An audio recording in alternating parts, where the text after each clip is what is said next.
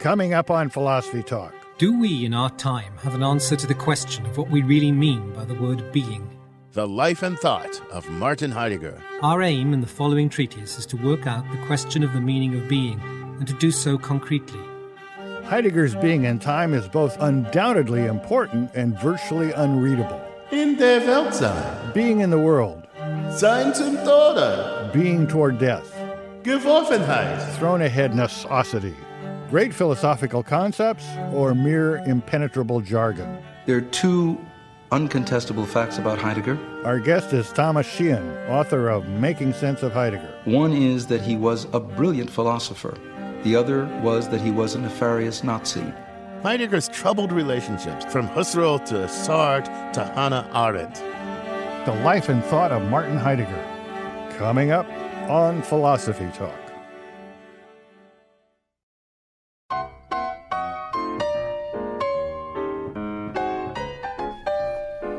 Welcome to Philosophy Talk, the program that questions everything. Except your intelligence. I'm John Perry. And I'm Ken Taylor. We're here at the studios of KALW San Francisco. Continuing conversations that began at Philosopher's Corner at Stanford, where Ken teaches philosophy, and I did for 40 years. Now today, we're thinking about the philosophy and life, the life and thought of Martin Heidegger. One of my favorite philosophers, Ken. Oh, come on, John. You are kidding me.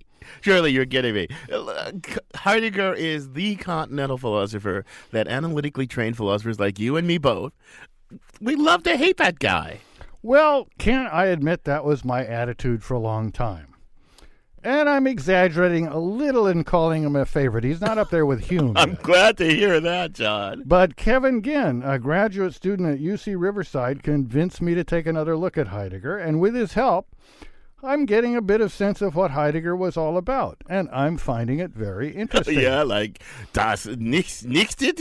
You find that interesting? I don't even know what that means. Or maybe it's Dasein you think is so cool. Well, das nichtet in English means nothing nuts. That perhaps isn't yet quite clear. We don't want to spend a lot of time talking about nothing. So let's talk about Dasein. I think that's a much more interesting, or at least a much more accessible idea of Heidegger's. You and I are Daseins. Rocks aren't. Lizards aren't. Most other animals aren't. But we are. Okay, Dasein. Human beings are Dasein. Why didn't he just say, well, I want to talk about human beings. What's with the Dasein thing? Well, I think the special terminology, being there, gets at his idea that that's where human beings start out. We're thrown into the world. We're part of the world. We're not something. Anyway, it's supposed to contrast, say, with a Cartesian point of view. A Cartesian ego is basically just a thinker, an observer, an immaterial entity who reasons from its own existence and ideas to God's existence and hence to the world and other people.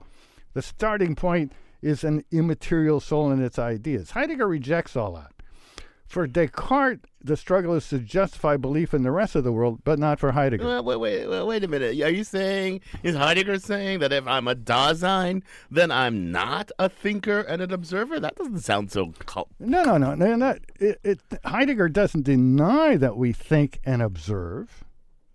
But for him, seeing yourself as a mind that's separate from the world, like Descartes does, can only be the result of an intellectual struggle. It's not the starting point of human life or of philosophy. For Heidegger, the world isn't presented to me through my ideas. As Dasein, I'm basically in the world. I'm basically an agent and a doer, fully immersed in the world and using various of its parts as tools for my projects. I don't get it, John. I mean, isn't having a mind that can represent the outside world and form ideas about it and have thoughts about it? Isn't that what makes us different from rocks and even from lizards that just stick out its tongues at things? No, the basic difference isn't that rocks and lizards are immersed in the world and you're some kind of Cartesian ego that's not. Rocks simply persist through time. Animals, and plants too for that matter, react to circumstances in order to survive and reproduce.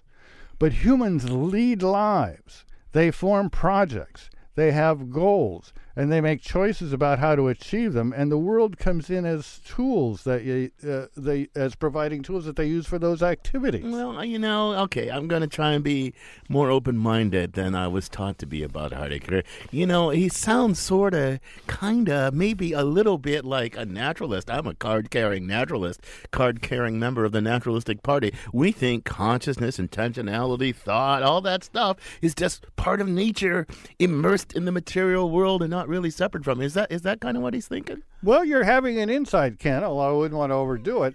I mean, you don't find a lot of talk in Heidegger about evolution and biology and humans being part of all that. But I think he has this insight, this position that naturalists have to have, which is that we are part of the world, and all of our thinking and all of our philosophy and all of our literature is ultimately grounded in this very basic relationship that we have to things when we use them in our projects. So he agrees with the naturalist, I think, in a fundamental way. Well, that's cool. That sounds kind of cool. I can get around that. But there's one thing, it's one thing you sort of left out.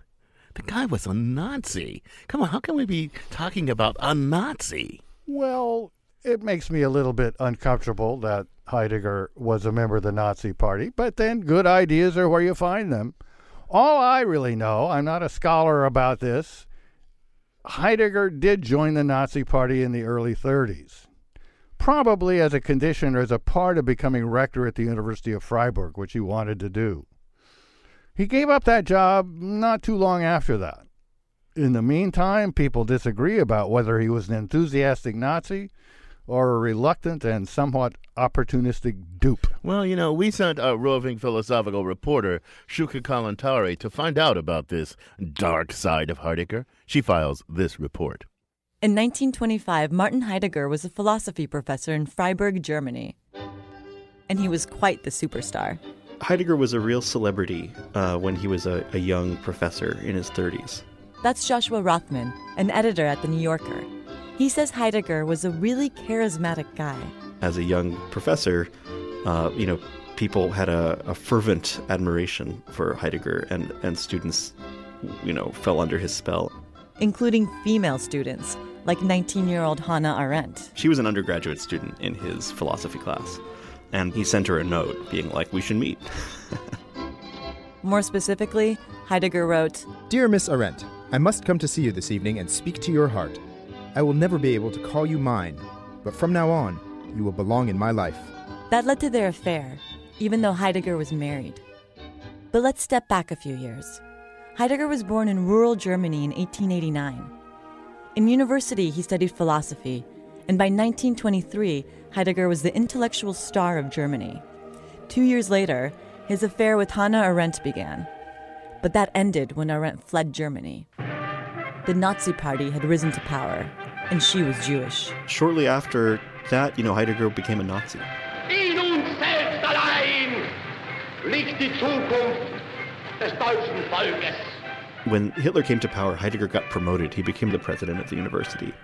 Heidegger embraced the Nazi Party. When his esteemed mentor Edmund Husserl got fired from Freiburg University for being Jewish, Heidegger did nothing to defend him. He also denied financial aid to non-Aryan students. After the war ended, the Nazi Party fell, and Heidegger fell from grace.